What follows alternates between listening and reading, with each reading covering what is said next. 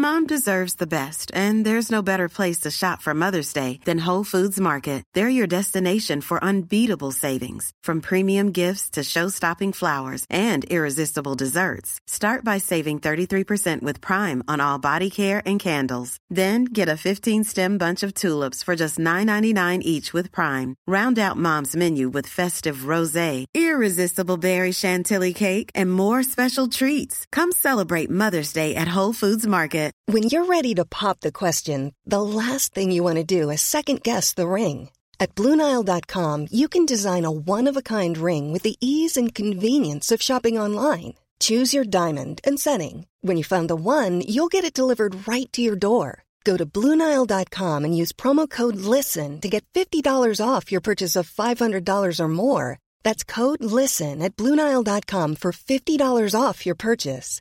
BlueNile.com, code LISTEN. Hey, I'm Ryan Reynolds. At Mint Mobile, we like to do the opposite of what Big Wireless does. They charge you a lot, we charge you a little. So naturally, when they announced they'd be raising their prices due to inflation, we decided to deflate our prices due to not hating you. That's right. We're cutting the price of Mint Unlimited from $30 a month to just $15 a month. Give it a try at mintmobile.com/switch. $45 up front for 3 months plus taxes and fees. Promo rate for new customers for limited time. Unlimited more than 40 gigabytes per month. Slows full terms at mintmobile.com. Hi, I'm Daniel, founder of Pretty Litter. Did you know cats tend to hide symptoms of sickness and pain? I learned this the hard way after losing my cat, Gingy. So I created Pretty Litter, a health monitoring litter that helps detect early signs of illness by changing colors, saving you money and potentially your cat's life. Pretty Litter is veterinarian developed, and it's the easiest way to keep tabs on your fur baby's health right at home. Go to prettylitter.com and use code ACAST for 20% off your first order and a free cat toy. Terms and conditions apply. See site for details. Due to the coronavirus pandemic, we are continuing to record this podcast remotely for the safety of our guests and our team. So, on with the show.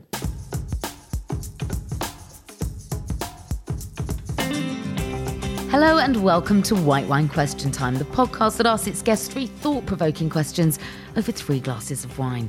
And this week, I'm joined by a woman who will already feel like a friend to so many of you, having kept us company on Loose Women and This Morning for over 20 years now, which makes her this morning's longest-serving presenter. Born in Singapore, she lived in 5 different countries before the age of 10 because of her father's work with the armed services, before the family eventually settled in Cornwall. Her television career happened almost by accident in regional television before she moved on to national shows, and it's now very much a family business, with her regularly fronting shows with her husband Eamonn Holmes, with whom she has an 18-year-old son called Jack. 3 years ago, at the age of 57, she made a career lane change and launched her own fashion range with QVC, which she eats, sleeps and breathes. Such is her hands-on dedication. And let me tell you, it couldn't happen to a nicer person, as you're about to discover, because we're dialing up Ruth Langsford.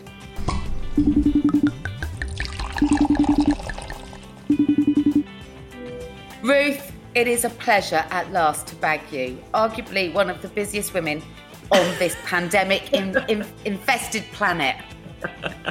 Well, I'm sorry it's taken me so long, because we were hoping Eamonn and I to do one together with you, weren't we? Still time, don't worry. It's quite hard. Well, yeah, there is still time. We can still do that, because that's a different dynamic again, isn't it? Yes. So it's quite hard to get us pinned down together. So here I am. And I was late today, I'm sorry. I'm not normally late. No, well, listen, I don't think you need to apologise. This morning, you were on This Morning. Yeah. You've legged it home. You're probably going to be on QVC later. I was on last night.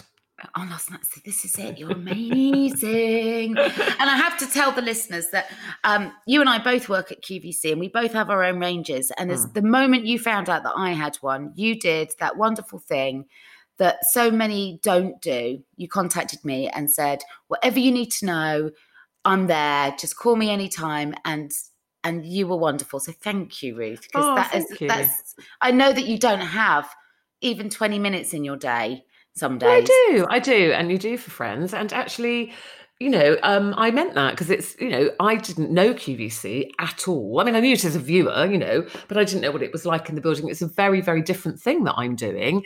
And I have to admit, I was nervous when I went there. And also, there are lots of presenters who've been there years. They're really, really good at what they do. Oh my God, aren't they? Aren't they? Anybody who's got some kind of snobbery against, working on a shopping channel, I go, well, you know what, eat their dust, because they are incredible. Eat their aren't dust. they? Eat I their want to put dust. that on a T-shirt. That's great. Eat their dust, because I watch them go from show to show, different items. There'll be 1 minute they're doing tech, then they're doing fashion, then they're doing bedding, then they're doing beauty. I mean, obviously some of them specialize. So I was really nervous when I went there, really nervous. And I wanted to, slide in without any drama and give them their position and things. So that's what I was saying to you was, it is a very, very different place to the kind of normal TV studios that we work in. So give me a call if you want the lowdown, really. That's all. And to welcome you to the QVC family. You can sell a jacket in under 3 minutes and it's gone. Yeah, but do you know what that is, Kate? For me, I mean, it's not, I'm not a natural salesperson. I've never worked, I had to job in a shop and things when I was younger. But it's my passion for my brand and for my clothes and my range and what I do. I love it so much. I didn't see it coming. It's like a new career for me, running alongside my TV career.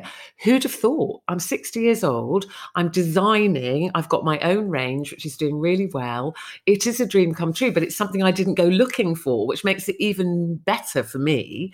QVC approached me and said, could we talk? What about doing a clothing range with us?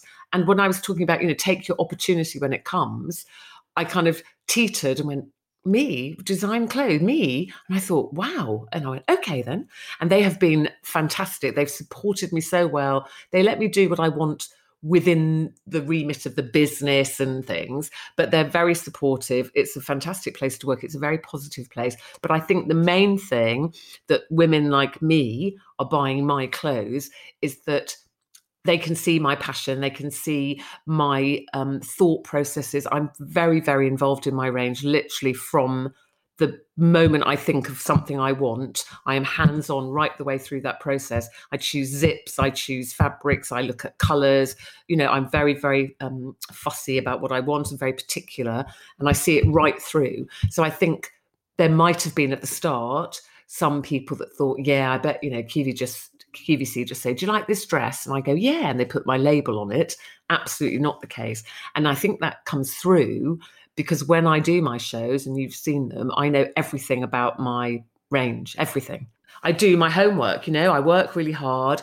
I throw myself, as I always have done, 100%. If I take something on and commit to it, I work really hard. I am that presenter. I read every brief. I do my homework. I will never turn up in the morning not having read the papers. And I'm the same with QVC. And also, I love it. And if you love something, you don't mind work. It doesn't feel like hard work, does it? No, not at all. And I think you and I have the same ethic. I've had the great pleasure actually of working with your husband and hosting shows like This Morning with him. And he says, oh my God, you're like Ruth. You read all the briefs, you read the scripts, you do all the papers. And obviously he's just charmed with this inherent kind of journalistic radar because he does and he doesn't. I mean, like he uses the script as a fallback plan. You're like me. You follow the script and he doesn't. It's kind of quite a dance, isn't it? Yeah, I mean, it's not that I follow scripts so much because I've worked for years with no autocues and things like that when we started, but I always read my briefs, so I think that there's been a young researcher that spent 3 hours the night before, writing you a brief about a guest, done all the research. And so to me, firstly, you do them the courtesy of reading it. So Eamon is a fly by the seat of your pants kind of guy. And he flicks, he'll scan a guest brief. He never really reads scripts, but he'll scan a guest brief. But he's quite exciting to work with, but also dangerous. I think so. But I think we complement each other in that way, is that he is kind of a maverick and he flies by the seat of his pants. You're never sure where he's going with something. I'll start to read something and he'll read it where it says my name, so he doesn't stick to anything. And I quite like that. So I tend to be safer, but also I rein him in sometimes. Sometimes he needs reining in. So we're like yin and yang, really. We feed off each other. We both bring different qualities and skills and personality to the same job. And it's really difficult co-presenting. I mean, you've co-presented with Eamon, lots of people. Co-presenting generally is, it's a lovely experience, but it can be hard because you've got to allow that other person in. They might take an interview in a way that you weren't going to take it. And I've seen that with Eamon so many times because really he likes to work on his own. He likes to work on his own. So he'll have done the first 2 or 3 questions.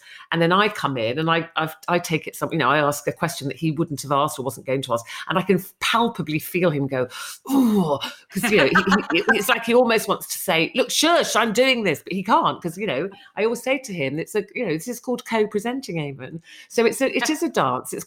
We always say it's like 2 people trying to drive a car. It's like you're braking, they're accelerating, so it is quite the dance, but it's a dance that I love and we've been doing it for years. And, I think we do enjoy, as much as we, sometimes get on each other's nerves or people say bicker. We don't really bicker. We just disagree on things. I still love working with him. A producer might have written a great big long piece of script that Eamon doesn't really stick to anyway. And he will always say, Kate, we've worked with people that they would literally stand and read that whole thing while you're standing next to them saying nothing, trying to do a pretty smile to camera, right? We know them, we've worked with them. And you just think, could you not have just shared that with me? Never Eamon would do that in a million. Eamon will just say, that's very long. Cut that. Give Kate the next bit. He's very generous like that. He would never, ever just leave somebody standing there while he, pontificates and great big long pieces to camera. So he's very generous. He's very generous with his advice. And I see it all the time that, young researchers, runners, young producers who all seek his advice, and he always has time for people. And I met somebody quite recently, I was doing another job, who said, Eamon won't remember me, but it was way back, I can't remember where, GMTV days. So he won't remember me, but I was a runner and I was really interested in getting into presenting. And she said, and I asked for his advice, and he talked to her for a bit, and then he said, no, you shouldn't go into presenting. And I was so wounded. He said, what you are, you'd be the most fantastic producer. And now she's something like senior producer, can't remember the show. So, and she said to me, and he was right, actually. Aww. So even though that might have been harsh for her to hear it, he just looked at her and thought, no, you haven't, you can tell sometimes with people with presenting, it's like, you've just got to have something. He said, but I could see that she would be a fantastic producer. And she is now. And so, he's very keen to pass on his knowledge.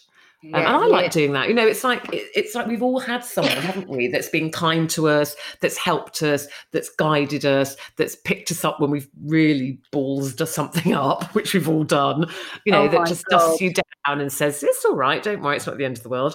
And you remember those people and you like to pass that on, hopefully. Do you know what? It's like you've read the questions that I've written for you, Ruth, because you've just touched on all 3 of them. Have I? Sorry, I just ruined that. No, it's brilliant. It's brilliant.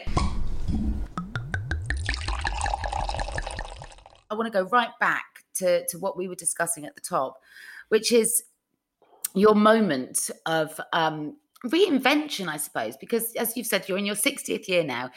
You are heading up and have been since your 57th year, your own fashion line. I would never have dreamt this, Kate. I literally pinch myself sometimes because I love it so much. And I didn't see it coming, as I said. And who knew that I could do it? When you find something, if you just said to me 5 years ago, what you should do? You should be designing clothes. And I'd be like, why? I'd have like no experience. Why? I like clothes, but I've never been considered any kind of fashionista. You don't see me on the front of magazines or red carpets, for my fashion. So I think they just saw in me their customer. I think they saw in me the women who watch me on This Morning and watch me on Loose Women and watch Eamon and I together. They're the women who are buying my clothes. They watch me, they like me, they trust me, they like my style, which obviously isn't my style on This Morning because it's all other brands and high street stuff, but they like what I wear and they've come with me. They've come with me on the journey, and I'm so grateful. And I think that's why it does well. And I think a certain amount of trust They have to trust you when you say, believe me, I know this vest top is a little bit more expensive than your average one, but believe me when I say it's really good quality fabric, it won't stretch, it won't go out of shape. They do believe me. So then you have to deliver. You know, it's like they're putting their trust. You have to be good to your word. And so far, so good. What I think is lovely and almost poetic about this is the fact that you are representing women who, as the years tick by, feel less and less visible. And you've almost reversed that. And I think for the times that we live in, I mean, 2020 is the year that never stops taking. And as a result of this pandemic, I think so many people will either be forced or inspired to start over. And that's kind of what you've done. At 57 years of age, you've created a whole new lane in which you now travel and succeed. So what could others learn from you? And when else have you had that moment of sort of surprising yourself in life and learning about yourself and not underestimating yourself? Actually, I think about when have you had that moment before where somebody said, do you want to do this? And you question yourself like, me, can I do that? Was when I got on to television, because I was working behind the scenes in television. So I was working, gosh, how old am I now? I'm 60. Is this like 40 years ago? More. I had a job behind the scenes at West Country Television in the West Country. So if people are listening there, they'll know how long ago that was because it's had many guises since then. And I was working in a job called a transmission assistant. So I was working in the main control room with the continuity presenters who, we had a glass booth, and the continuity presenters who say, coming up next on Westwood Television, da-da-da-da-da. And in those days, it was all in Vision. And it was all live and stuff. So my job then... Was it really? In Vision? Yeah. Oh, yeah. Oh, listen, Kate, if you go on my Instagram, because yesterday... I saw it! On Loose Women, they call it Life Before Loose. And they've done it with lots of the Loose Women, where they look at your life and career before people knew you on Loose Women. And they've found the most hilarious clips. I literally sound like the Queen. Hello and welcome to Westwood Television. Because we did speak, it was the Queen's English. And actually there were presenters that would get elocution lessons, saying they knocked regional accents right out of you. Nobody wanted a regional accent. Now it's the completely opposite way. So yes, it was all terribly posh. And the men in those days used to wear, Dickie Bow and DJ on a Saturday night. That's how it was. But anyway, I was doing the job. So I basically gave them all their timings. And I say, okay, you're going to have 10 seconds into Coronation Street. And then you pick up a second here or lose a second there. I go, oh, actually, it's only 8 now. So that was my job. So I kind of knew how it all worked. But I honestly swear to you, I had no aspiration to be a presenter. I wanted to be a floor manager. I'd applied for the next trainee's job. I'm very bossy, as I'm sure my husband probably told you when he talked to you. I'm very bossy, very regimented, army kid. And organised. Yes, I say not bossy, organised, exactly that. And I thought I'd be a really good floor manager. Stand by, quiet please, everybody. Here we go, 5, 4, 3, 2, 1. So I thought that's the one for me. Yeah, that's the job for me. And then on a Friday afternoon, my boss, who was the head of presentation, so he was head of all the on-screen talent and the presentation team, of which I was one member, called me up to his office. It was a Friday afternoon. I remember taking my notepad and pen, because I did shorthand and stuff, thinking he's going to ask me to do something. So I went in, hi, David. And he said, we need to find holiday cover, a continuity presenter who can cover holidays. I don't need another full-time one, but it's a real nightmare when people go on holiday. I just need someone that could do 2 weeks here, a week there, blah, blah, blah. And I honestly thought, Kate, he was going to say to me, so can you put an advert in the, Stage magazine? Do you know anyone? Do you know anyone? I thought he was going to dictate something to me. Can you put this, take this down? And, we're looking for an experienced presenter, da-da-da-da-da. So I was like poised with my pen. I went, yes. And he said, so I wondered if you fancied having an audition. And I was like, when you look over your shoulder and go, sorry, someone just walked in behind me. I was like, me? Me? And he was very calm and he went, yes, you. I went, I was so flustered. I went, oh, I don't. And he said, listen, tell you what, it's like 4 o'clock on a Friday afternoon. He said, have a think about it over the weekend. Let me know on Monday. If you're interested, I'll set up an audition for you. I was completely blindsided. I came out of his office and I remember there was a phone booth within our building, like a pay phone. People remember those. We had to put money in.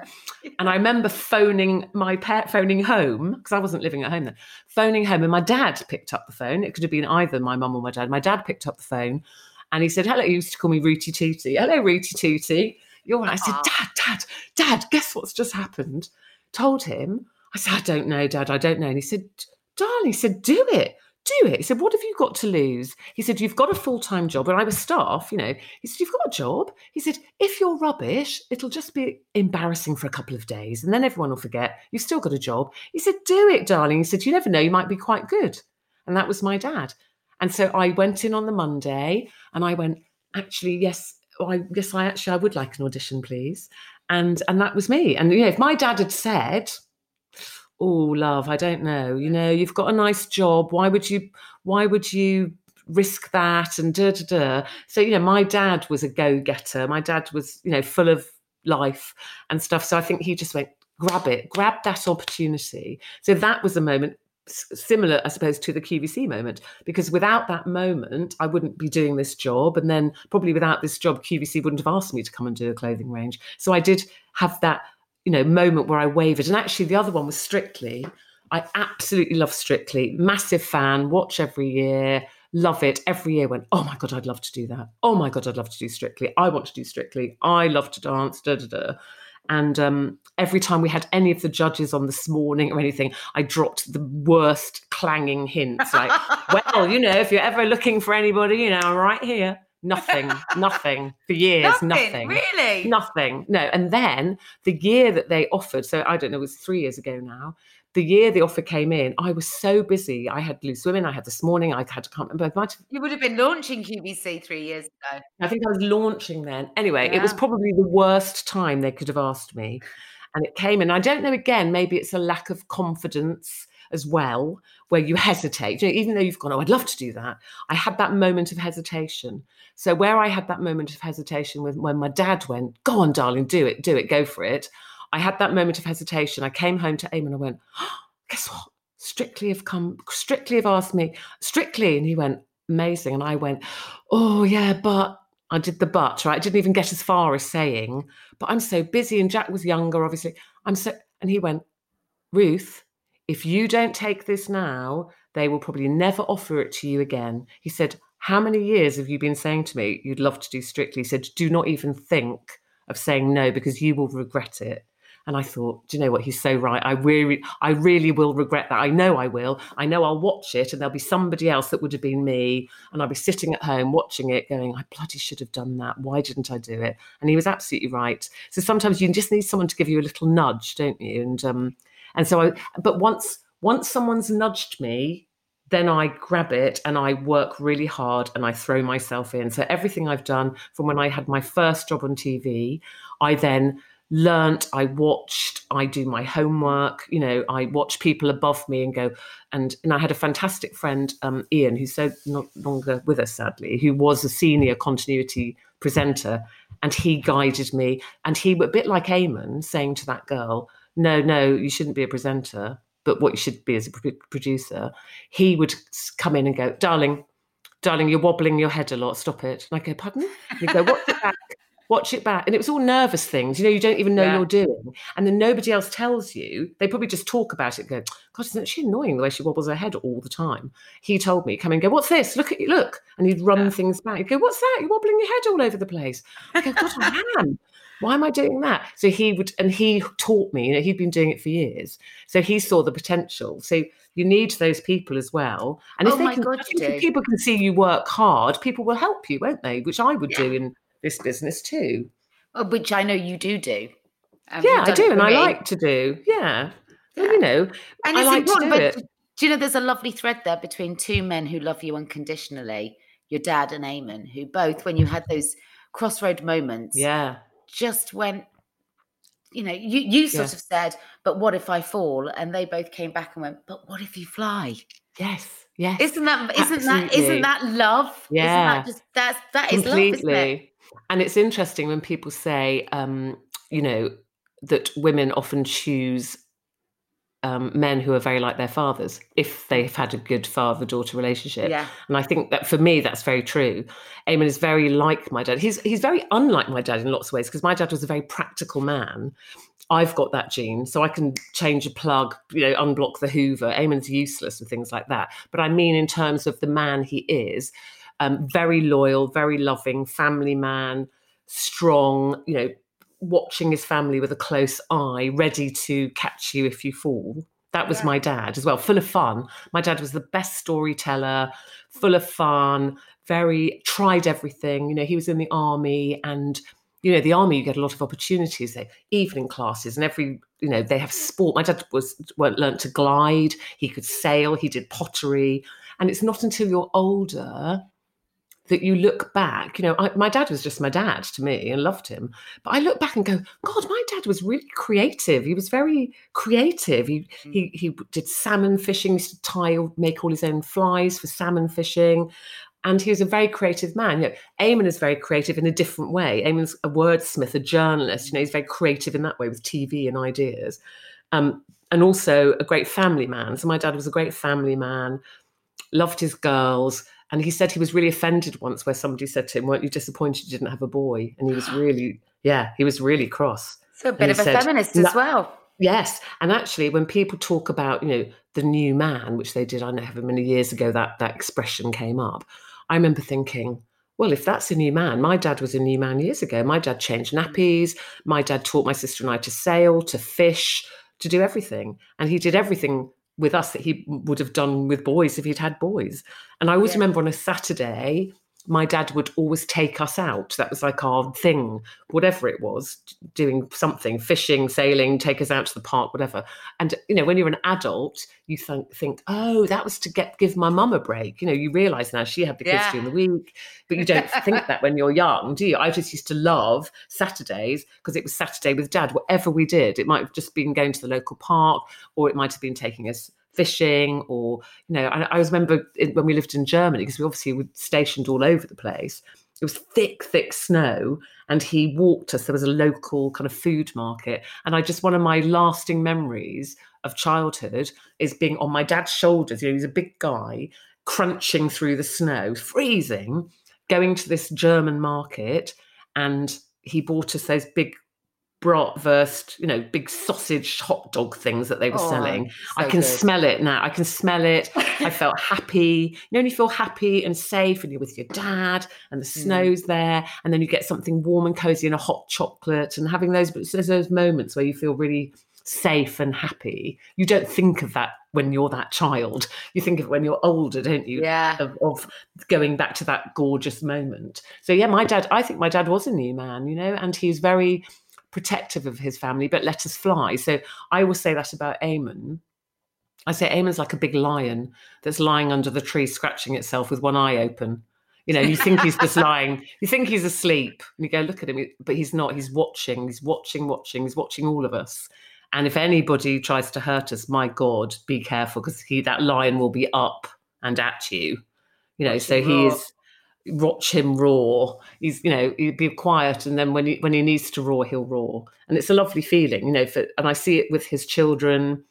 He speaks to his children all the time. He's always, each one, someone's having a problem, another one isn't, or not problems, but just he's got his eye on everybody, checking in. You all right? Everything okay? Do you need anything? That's what he's like. He gets super emotional because Niall, one of his sons, who I know works with you. We were doing something together recently, and Niall, again, just every facet of Eamon's personality that you love and adore, just his willingness to help, his affability, his curiosity. Niall displays all of that. And I told Eamon that when we went for dinner, and he got all teary. Yes. It was I couldn't have paid a greater compliment to him. No, and it wasn't absolutely. about him. And when I first met him, one of the things that I found most attractive was how much he loved his children, how much he talked about his children. And, that might have put some people off, to think, all right, I don't want to hear about your kids. I found it very attractive because you see people, I hate to say mostly men, that's unfair, because I'm sure maybe some women do it. But in my world of friends and people I know, men can walk away. And I've seen men walk away and really not look back at those children. And that would never happen with Eamon in a million years. And I respected that, is that I wouldn't have found him attractive if he'd have gone, oh yeah, don't worry about them. They're in Ireland. Let's go and party. Yeah. He wasn't that man. And I would have had absolutely total disrespect for that if he was that man. And, when we were first together, he went home every weekend to see the kids, so it was something. You knew where you were with him because they were always number one. And he always number one. And I remember being very, very nervous meeting them, because I do remember thinking, if they don't like me, this is over, really, quite rightly so, because they're more important to him. Fortunately, they didn't like me, and they still like me. So we're all good. I think it's fair to say they love you, Ruth. As does he. I mean, I know you've listened to the episode with Eamon on White Wine Question Time. So many, that is one of our most downloaded episodes. And so many people came back. Wait till they hear this one. Absolutely. I'll let you know what the figures are. Oh, now the competition's on. I know. But one of the things that I think really bowled people over was his the way he spoke about you. And I know he said that you had big teeth like a horse, and he took the piss a bit. I have. But you haven't. I have. You've got no. Well, how they are quite big. You've got a fabulous smile. Thank you. But it is beautiful the way that he speaks about you, and the utmost respect that seeps out of every sentence that has the word Ruth in. Well, thank you. Even when he's slagging you off, by the way. Yes. But then actually, I think people realise that, Kate. When they watch us on This Morning, most people, get the odd one that goes, oh, I thought Eamon was really rude to you today and he said you had horse's teeth. And I go, seriously? Can you not see how I'm laughing? He would never, to me. So most people get the banter, as I call it. I love that Irish banter. If you ever get a chance, Kate, to be with Eamon and his brothers, take it, because the banter and the crack is mighty, and they literally slag each other off like you wouldn't believe, beyond. And I find it hilarious because you can tell they love each other, and that's why you can do that. And Eamon would never want to intentionally embarrass me or be rude to me on the TV. So I think with Eamon and I, when you say that respect, that works both ways. So when people ask you, you've been together so many years, what's the secret to your marriage or relationship? I do think respect comes into it, because if you can love somebody, like somebody, if you don't respect them, if respect goes, you're screwed. I think you're screwed. I really do, because I would hate to think Eamon would look at me and not respect me anymore, or vice versa. That would respect kill me. And trust, I think they're the key components. Yeah. So I think we respect each other, and also I am very independent, which Eamon finds tricky, or did at the start. I'm very independent, and he wasn't used to that, I don't think. And we're both quite feisty, so I'm not one to back down from an argument. My dad was very feisty, so they say, choosing your father, a man who's like your father. Yeah, and actually my mum, who's still alive, and she was wonderful, but my mum is a much more placid person than me, and probably smarter in some ways, because she just would do the yes dear, and probably get her own way anyway. But I can't do that. Yeah, I've never been able to do that. I have that automatic response, and Eamon always says about, like, I'm a wild horse. He said, you're never quite sure. Didn't he say that on his... The horse thing just continues, doesn't it? Yeah. He even proposed to you at the races. He did propose to me at the races, and he thinks I've got horse teeth. No, but actually, when he said... The first time he ever said that to me, he said, my God, he said, you're like a beautiful wild horse. He said, I'm never sure when I'm approaching. I go, that's beautiful. She's beautiful. I go, hello. And as I'm going to stroke your nose, I'm never sure if you're going to kick me, bite me, or nuzzle my neck. And I think that's probably true. It's probably true. That's lovely. He doesn't always get the response he wants from me. That's the thing, and we all want our own way in things, really. Let's be honest. But we equally want to be challenged, don't we? And I think that I think so. You two you're both interested in each other still. When I hear him talk about you, even if he starts off taking the piss, which he often does, that's normally the start, he will caveat it by saying, but honestly, Kate, I don't know how she does it. I mean, she's got so much on and she balances it all so well. And everyone loves Ruth. Everywhere you go, people will love her because they're right to. And so he can start off by going, well, I've just had this conversation with Ruth. She's driving me mad. She's a witch. She is a witch, yeah. And then by the end of it, it is like a poem of just a listicle of love. And I love that. I would love to be loved like you were loved by your husband. That would be a lovely thing. Oh, thank you. It is a lovely thing. I'm very lucky, and I love him back equally. It's just he doesn't think I love him equally. He thinks he loves me more than I love him. He does, yes. And yeah, I find that fascinating. Yeah. Do you know why I think that is that I call Eamon my poet. You know, you're saying that the things he says, I mean, he's really poetical, eloquent, very romantic. And that, I mean, literally took my breath away when I first met him. The things, you know, he would literally look me in the eye and say the most amazing things that I could probably only write down in a card. I wouldn't be able to. I've got that kind of English reserve, right? And so he would sometimes, you know, floor me with some amazing love phrase, you know, something he'd say to me, "You're the most wonderful woman. I love you so much." And I just go, "Oh, thank you." Right. Didn't know how to respond. I didn't know how to respond. It used to make me a bit kind of like, a bit flustered. So that's why I call him my poet, you know. And so I know he loves me because he tells me all the time. I think sometimes he hates me and I really annoy him. And there are days where he just thinks, I wish I'd go away. And he says, I'm difficult to live with and da-da-da. But I know he loves me. But the thing is, I know I love him equally back. It's just he thinks he loves me more. I just show mine in a different way. So he's very gushing and sentimental and poetic and verbal and gorgeous and romantic. I show love in different ways, you know. So I cook and I look after him and I go, why haven't you eaten that? Take that tablet and do this. That's my way of loving him, you know. Yeah. So he does know I love him, but he still maintains to this day and probably always will. Yeah, but I love you more. And sometimes I go, fine, okay, love me more then. That's fine. I'll take that. I do love being in the company of both of you. I really do. It's couple goals. It really is, Ruth, because he recounted on the podcast the moment that he first truly locked eyes on you, and it was for him. It was instant, and he's never stopped talking so beautifully of you ever since. Even when he's slagging you off, I remember you say, "Oh, she's so bossy," and I say, "Yes, but what happens when you take the Y off of bossy?" And then he'll go, "You're right. She is the boss." You're right. Yeah. But when you say boss, you see, it is interesting, isn't it? Because, and particularly for women, you've probably found this in your career when you started so young. It's like, you wouldn't say a man is bossy.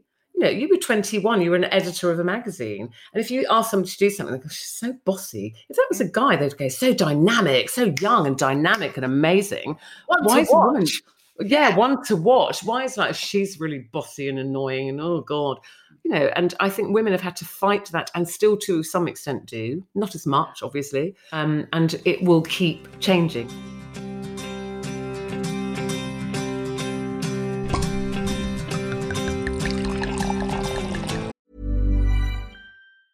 Hey, I'm Ryan Reynolds. Recently, I asked Mint Mobile's legal team if big wireless companies are allowed to raise prices due to inflation. They said yes. And then when I asked if raising prices technically violates those onerous 2-year contracts, they said, what the f*** are you talking about, you insane Hollywood ass f- So to recap, we're cutting the price of Mint Unlimited from $30 a month to just $15 a month. Give it a try at mintmobile.com/switch. $45 up front for 3 months plus taxes and fees. Promo rate for new customers for limited time. Unlimited more than 40 gigabytes per month. Slows full terms at mintmobile.com.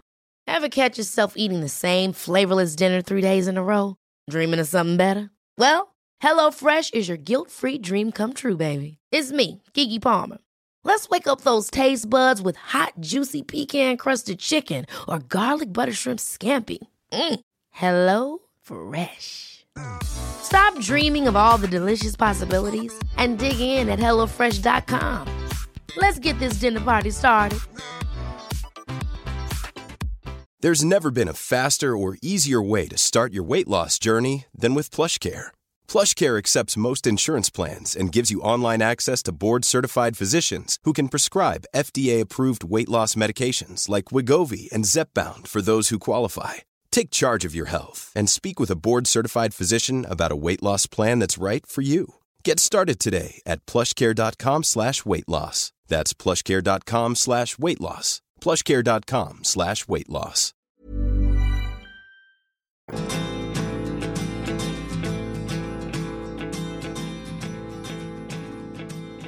next question to you is about a language that I really hope becomes reframed in time. I wanted to talk to you about mistakes. Because we learn from our mistakes, and we know that we learn from our mistakes, and yet we still remain utterly terrified of making mistakes.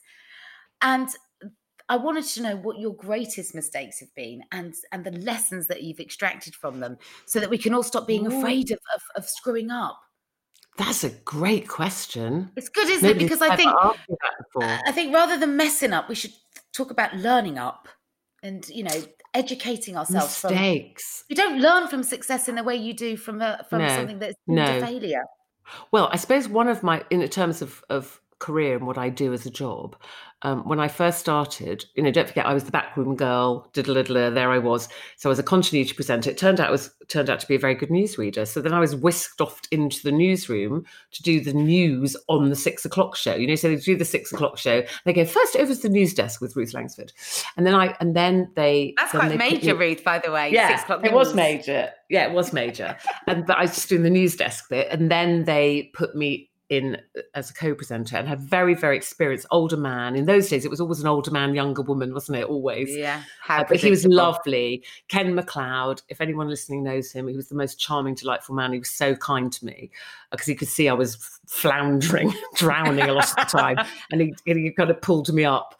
He was fantastic. But they gave me my first interview. And it was a beauty queen, I think, who had, I don't know, just come back from, she was runner-up to Miss World. I can't remember, but anyway, I did what I thought was quite good research, what I thought was quite good homework. And I had something like a 4-minute interview, and I wrote 5 questions.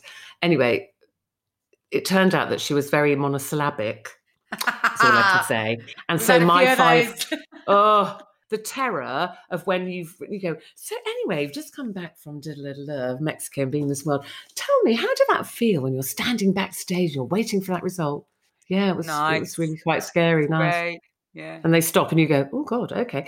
And then you go into your next question. Well, that's what happened. And I used up my 5 or 6 questions, which I thought was plenty, gone in about a minute and a half. Well, yeah, because you always assume that each question's a minute, don't you? So if you've got a 3-minute item, I always write 5 questions just to be on the safe side. Thinking, I won't need the 5. It was exactly that. I won't need the 5 because we do it in 3. Well, I needed 10 probably. But because I was inexperienced, and what I also didn't understand was kind of the technicality of the cameras and everything. So I had all 3 cameras at that point. So, one wide shot, one on me, one on her. And so the main presenter, Ken, didn't have a camera at that point. So I was obviously, as I was winding up, they were going to take one of the cameras back to Ken, nice and gently. Reposition, or repo as we call it in the trade. Well, I just panicked and I bailed. So I asked my, however many questions I'd written, and I heard the PA in my ear go, 3 minutes or whatever, that awful, like, what? I can't. I just thought, I can't. Or 2 minutes. Like, that means 2 minutes left. And I remember looking, and I'd written my questions on a card, kind of glance that you can glance down at. And I remember that final panic when they're going, and 2 minutes, I glanced down, I'd asked all the questions, I didn't have a single thought in my head. And I just went, thank you, Ken. Back to you, Ken.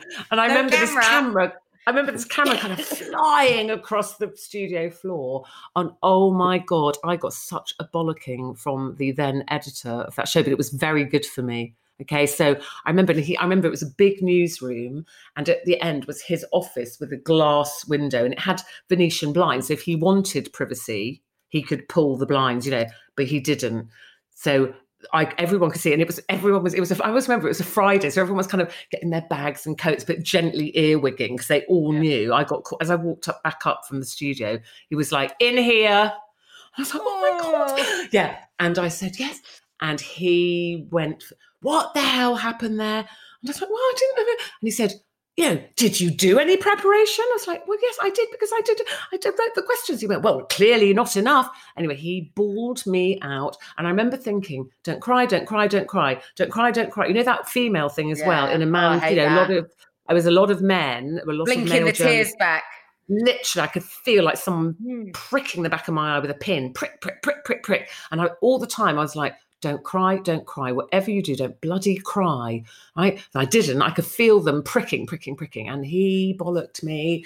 How dare you come into my studio unprepared? And but it was a really good lesson. So, that goes back to me saying, I do my homework. And I remember walking through the newsroom with people pretending that they hadn't seen that I just got bawled out, just like picking up their bits or averting their eyes. And I remember walking straight through the newsroom thinking, where is the nearest toilet? I just need to get to the ladies' toilet. And I cried and cried and cried. But actually, it was probably a very good lesson for me. So it was a big mistake I made. But what I learned from that is do your homework and some, do your homework. I don't really write questions particularly now. I write notes, bullet points, but whatever it is, always have more than you think you need, because you never know what's going to happen. So, and I always do my homework for everything in life, actually, generally, not just my work, but QVC, I do my homework. And actually, it really irritates me when I work with people who don't. You know what I mean? Tell, can't you? Come in, they haven't even read the paper, they haven't even listened to the news or whatever it is, whatever you're doing. Those people, I just think you really don't deserve this job if you can't even be bothered to put the work in. So that was a mistake that actually was a good one, really, in the end. Taught me a lesson. It continues to teach you now because that lesson stayed with you. It did. And I think as well, because I was pulled, say the backroom girl made good. And I always remember our managing director of Television Southwest, whenever we went to events and things, he was so proud of that he used to actually introduce me as like, this is Ruth. Ruth used to be, in the back room. So but actually it needed, in a way, although that when we lost our franchise and it was really traumatic and we were all really scared, I was very scared, like, oh my God, I have to move and what do I do? I almost needed to get away from there, to get away from this is Ruth, the backroom girl made good, and become this is Ruth, she's a TV presenter, So because I think a lot of us have that thing on our shoulder, like, I'm not really qualified for this. I haven't really done any training for this. I didn't go to university for this. It was a big, not a chip on my shoulder, but that kind of worry. Imposter syndrome. Imposter syndrome. And I think imposter syndrome for me just made me work harder. I'd like, no one's going to catch me out and say, you're not qualified for this, are you? Because I am going to do my homework. So they can't catch me out. So, those things make you stronger. They scare you at the time, don't they? But I think they make you stronger and make, those are the lessons you learn. And I think we have to make mistakes, really, don't we? I remember years ago, before I was on TV, when I was a transmission assistant, we used to have to take these big trays of tea around at certain times of the evening for all the VT telecine engineers. It's big. So we had our main control room and there was a sliding door and there was all those, the VT machines, everything whirring and things. I loved it, but it was all men. And we had a little kitchenette. And for some reason that was deemed to be my job, woman. I made, and so I used to make like 12 mugs of tea at 9 o'clock and 11 o'clock or something. And it was kind of all right. And I remember taking this tray round and a guy pinched my arse. And I put the tray down. I slammed his tea down so it slopped. And I said, you ever touch me again, I'll break your fucking arm. And I marched out. Yes, Ruth. But then I was really scared. That thing I thought, it just came out. And I slopped tea. I thought, I bet that tea's gone into one of those bloody keyboards or some machines and it's broken. And I was really scared. And I was waiting. I went back into the control room. I didn't tell anybody what happened. Just came slammed back into our control room. We sat down. And the whole evening I thought, that door's going to slide open in a minute and somebody's going to go, how dare you speak to him? But I think he was probably so shocked I'd said it. Maybe he was used to doing the old feely bum and nobody saying anything, but he wasn't banking on me. So, but I was a bit scared. But, I didn't hear anything. So I thought maybe he didn't tell anyone because he didn't want anyone to know what I'd said to him, Did you have moments where you thought, I'm going to go in and say this and I could possibly lose my job, but I'm going to do it anyway? Yeah, you did. I did lose my job. Did you? What, by standing up to somebody or something for yourself? Something that was asked of me was I felt immoral, unjust and unfair. And I didn't think they'd ask a man to do it. So I told them. Interesting. Actually, the words I used was, go fuck yourself. Good girl. And, you sometimes have to remember, if you're in a position where you feel that you can be brave enough, would I have these people as my friend? I spend 8-9 hours a day with these people.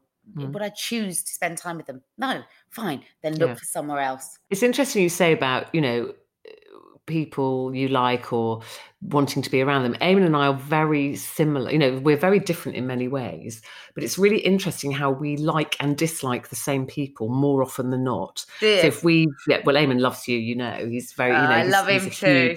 No, but he is a huge, he loves your work ethic, how strident you are, how, how hard you've worked at what you do, and your passion for things. But he and I, if we go to an event, we've been to some of those big red carpet swanky events, we don't do them very often, but you go and you get all dressed up and things.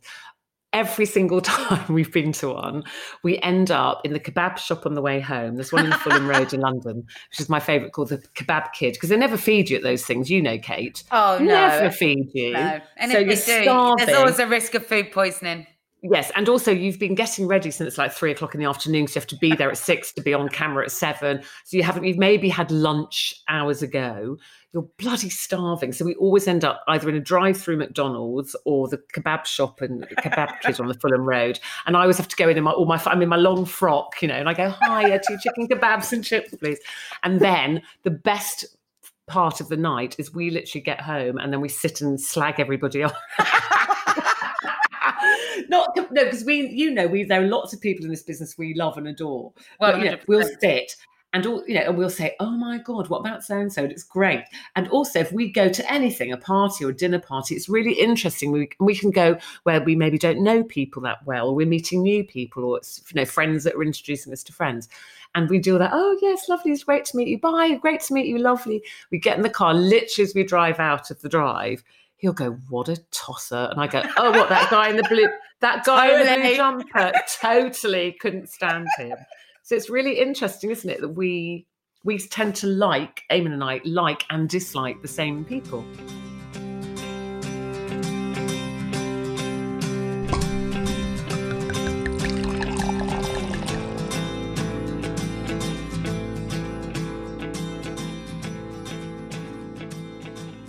Now, my final question to you, Ruth, it's a saying, and I love this saying, that the saying is that what's meant for you will never pass you by. And I don't know if it's true. My granny used to say that. You? I love to think that it's true. I want to believe in it. I like to believe in it. What am I going to say? What's meant for you won't go by you, she used to say. And so I wonder, because when I think of my TV career, that I said to you, I was a very directionless teenager. I did terribly in my exams. I've only got 4 O-levels and one of them was needlework, so like really, and I went to I'm really good at needlework. If you need anything made, Kate, I'm your girl. But how funny, here I am designing clothes. Designing jewellery, designing clothes, that's what I was going to say. Yeah. But I was a very directionless. That paid off, exactly. Doing all that smocking for O-level. But I wonder that when I look at my TV career, I never set out to be in TV. I didn't know anybody who worked in TV. I didn't see myself doing what I'm doing. But I met a woman in a pub in Cornwall where my parents lived. So I came from London. I went to boarding school and stuff in London, ended up in this small fishing village in Cornwall, which was a culture shock, believe me. And I met a woman in the pub who worked at Westwood Television, and we got chatting. And she worked for the head of presentation. And she's like, what are you doing? And I was like, I don't know. My mum's getting really cross with me because I can't focus. I don't know what I want to do. And I was doing a shorthand typing course because my mum said, do that. At least you can do some temping and earn some money. So that's what I was doing. And she said, do you know what? You should come in. I'll introduce you to the head of personnel. And, she said, there might be some jobs there. You'd love it, she said. Now, did she, I don't know, did she see something? I mean, she was older than me. Did she go, she's a sparky kid. I like her. So if I hadn't have met her, right, so I got the come in and have a chat. And he said, yeah, carry on doing your shorthand and typing because there might be something. And I used to ring him every week. Go, hello, Crispin. Just it's Ruth Langsford. Is there anything? And any jobs this week? He'd go, no, not this week. How's the course going? Because he'd said to me, do your shorthand and typing and then come back to me. And then it all went from there. And then I remember going, and so even then I got the job in that television station. And the day they were showing me round, this is this office and this is it. And then they took me into the main control room. And I remember walking in there, Kate, and thinking, I want to be in here. What's this? Whatever this is, I want to be in here. Yeah. And all the banks of monitors, and there was a big desk with lights and people going, stand by, Telecine, VT5, roll 5, coming to you in 5, 4, 3, 2, 1. Literally made my heart race. Still does for me now, though, doesn't it? Yes, When I hear a live gallery, when they start to count you in and out of a show or a break. Although exactly. You probably work on Open Talkback, I would imagine. Yes, I love Open Talkback. I hate closed because I can't hear what's going on. I like to hear all the hubbub and noise and things. So an Open Talkback, just so the listeners know, is that we can hear, when you work on Open Talkback, you either work open or switch. And open means that you can hear everything that's happening in the gallery. So you could be in the middle of a very heartfelt conversation with somebody, but what you're getting in your ear is, and to 7 and to 5, and Ruth, we've got 30 seconds on this. Okay, 7, give me put it out. That's it. Great. And that is constant in the back of your, in the back of your head. So your head works since, I can always listen to 2 conversations now, but there is a thrill I say in to that. people I think there's lots of things in that, is that the practicality of that is I can hear a problem coming before it's arrived on air. So they've said, right, 30 seconds, Ruth, and then we're going live to, we've got our link up to California. And I'm talking, going, really, that's very interesting, and then you hear, where's California? Where is it? Where are they? And I think, we're obviously not going to California in 30 seconds then. So I think of, ask another question. I go, another question. So that's that thing. Don't know 5 questions. There you go. Mistake learned. So then I ask another question. Meanwhile, I'm hearing this, everyone's like, right, call them up. Ruth, hang on, we might not have California. And you're just nodding gently, aren't you? As in, yes, I've heard you. It's fine. I'll ask another question. So that's why I like Open Talkback. I still actually can zone out the things that aren't relevant to me. So when you're weird, saying, isn't it? It's really weird. And so it's just how it happens. I can be doing an interview and it could be a very sensitive one. But so all the camera shots, like come on 2, close up on 3, they're in the background. But the minute I hear 30 seconds or Ruth thing or something or a problem, it's like I switch back in again. But I always say to people, when people say to me about, I couldn't do that. I mean, how can you have that? Somebody in your ear? And I say, particularly to my girlfriends, to women, if you're at a dinner party or a dinner or something and you've been split up from your partner or your husband and he's down the end of the table and he's talking to a woman or something and you're up this end talking to a man going, so how long have you been an accountant? Really? Absolutely. Is that what? And I can hear Eamon down the other end going, chat and this, that and laugh. Tuning into it. Literally, I'm listening to this man. I'm giving him my full eye contact attention while he's telling me why he wanted to be an accountant. Meanwhile, my other ear is totally tuned into Eamon, and he could never understand that we'd get in the car and I'd go, I see you were telling Missy down there about your something. You go, how did you hear that? And also, if you work in an office, if you're in an office and you're on the phone to somebody and then somebody comes up to you and goes, don't forget to ask them. You can listen to 2. So on the phone, you're going, yes, did you? Absolutely. Yes, we'll get that order to you as soon as possible. And you're looking at your colleague or mate, aren't you, going, what? You can do it. People think they can't do it. It takes practice, but I quite like. And then the third thing of that is the excitement and the buzz, which I've never lost. From that young girl being taken into that control room, I felt like I was on the Starship Enterprise. Yeah. I've never lost that. Like you said, I've never lost. So I also like Open Talkback because I can hear all the standby, Telecine, roll 5, Yeah. I mean, Telecine, I'm showing my age now, but you really whatever are. it is I haven't now. had that for a while. Really showing my age. So I think I'm very. So that's a very long answer to, do you think, if something's meant for you, it won't go by you? Perhaps this wasn't meant to go by me. Perhaps, being this directionless teenager, meeting the woman in a pub who worked at the local TV station led me here. Yeah. Maybe it's meant to be. And maybe doing my needlework O-level and getting an A was hello fashion designer. I try to explain that to my son now, is that some things will not make sense right now, but one day they might, and they'll make a whole lot more than sense. They'll be really meaningful. But he just it's really interesting. Yeah, it's because your son's younger than Jack. He's 12. Jack's just and Jack's 18. Just gone off to uni. Yeah, Jenny's just gone to uni, so I've got the whole empty nest thing going on. Literally bereft. I'm all right now. It's just 3 weeks, but literally, Kate, when he went, I felt like I'd had my heart ripped out. It was awful. Yeah, because I know Jenny Powell's been going through exactly the same because her Connie's left, and also Lucy Alexander because Kitty's off. Yeah. And it's so a wrench. I knew it was coming, I am really excited for him. So I was just going to say, all this excitement we were talking about when we were young and our first jobs, I look at Jack now and I see that all ahead of him, and it's really exciting. And you always hope that you can pass your advice on, don't you? Or that they'll even bother asking you, because you never think your parents are very interesting or that they've done anything really, that they need to know about. It's only when takes me back to the start of this, with my dad. It's only when you're an adult you look back at your parents and go, gosh, they were supportive. My goodness, my mum was a strong woman, know.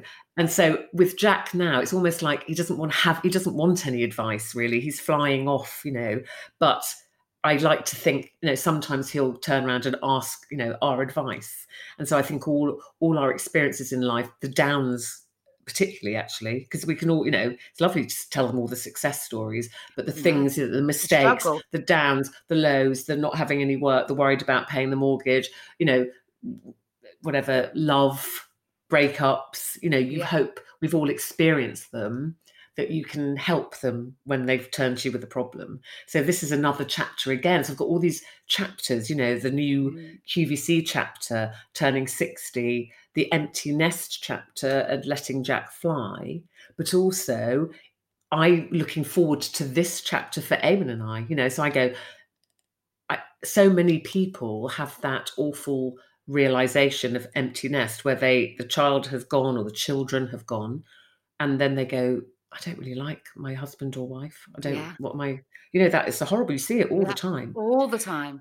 All the time. And I get it, because we're so wrapped up in our children, and you have to invest in your relationship as well as your children, because one day they'll be gone, and you never think they will, but one day they will be gone, and it will be gone like that. I look at Jack, I can literally, Kate, remember taking him to school. I can remember how he smelt on that day. I can see the colour of his hair, his little uniform, his eyes that were a bit frightened because we'd moved to a new area. We didn't know anybody. Literally like it was yesterday. And now he's gone. But fortunately, fortunately. Don't tell me that. I know, it's awful. I tell you, when it happens, phone me or I'll phone you. I'll text me, whatever. It's already I'll come going round. So quick, Ruth. It's like now suddenly he doesn't smell of baby, he smells of Lynx Africa. Yes. We're on that stage. Jack was like a Lynx shop. We've moved up. He's moved up to the expensive stuff now, but Jack's like a Lynx. You walked in, it was like Boots. It's like Lynx everything. Well, Ruth, one thing I can tell you is that I think we might have talked more on our podcast than I did with Eamon on his. Amazing, because he can talk, that husband of mine. I think that, if in terms of competition, you might have won. Oh, yes. That would be fun. I know you're going to love that. I'm going to release you back into our very limited pandemic lives. So you can go and spend a whole weekend at home seeing only the people that you live with, which would be Eamon. Which, fortunately for me, I'm happy to do that, because it's quite nice having Eamon's company. Yeah. Well, maybe I'll FaceTime you when I get really bored of my own. Do that. But thank you. Have a great weekend. Continued success, my friend, in all that you do. Keep climbing those mountains. I will be there. Give you up behind me. Making sure that we don't die on the hill. Yeah. Thanks, Ruth. Bye, love. Thank you. Bye-bye. Bye. That's it for this week. And if you've enjoyed this episode and want to tune in and spend an hour in the company of Ruth's husband, Eamon, his episode aired last year, and trust me, it's a corker. Why not have a rummage around in our back catalogue? As always, this show is produced by me, Kate Thornton, with Richard Hatherall for Yahoo UK. Editing is by Callum Goddard-Mocklow, and our music is by Andy Bell, whose brilliant new solo album is out and available now on iTunes and Spotify. We'll be back next week. In the meantime, if you do have the time or the inclination to rate and review us, we'd love it if you did. It really does help other people to discover the show. Until next week, stay safe and do as we always try to do, and drink responsibly.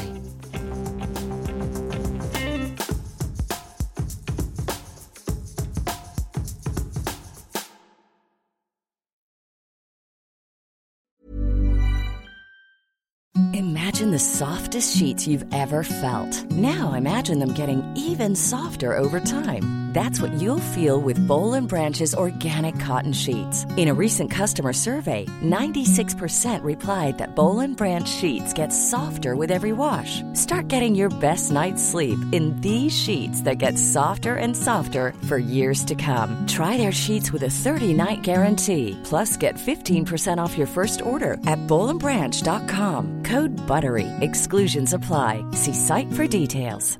Hey, it's Paige DeSorbo from Giggly Squad. High quality fashion without the price tag. Say hello to Quince.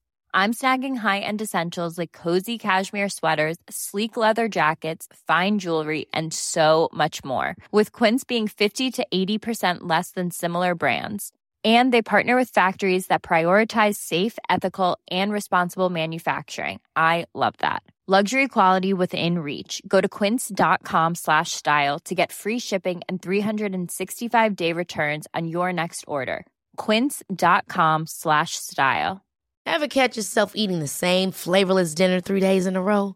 Dreaming of something better? Well, HelloFresh is your guilt-free dream come true, baby. It's me, Keke Palmer. Let's wake up those taste buds with hot, juicy pecan-crusted chicken or garlic butter shrimp scampi. Hello Fresh. Stop dreaming of all the delicious possibilities and dig in at HelloFresh.com. Let's get this dinner party started.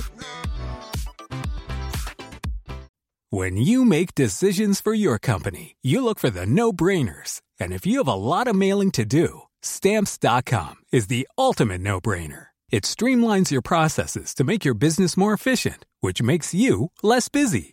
Mail checks, invoices, legal documents, and everything you need to keep your business running with Stamps.com. Seamlessly connect with every major marketplace and shopping cart. Schedule package pickups and see your cheapest and fastest shipping options from different carriers, with rates up to 89% off USPS and UPS rates. And with the Stamps.com mobile app, you can take care of mailing and shipping wherever you are. Make the same no-brainer decision as over 1 million other businesses with Stamps.com. Sign up with code PROGRAM for a 4-week trial, plus free postage and a free digital scale. No long-term commitments or contracts. That's Stamps.com. Code PROGRAM.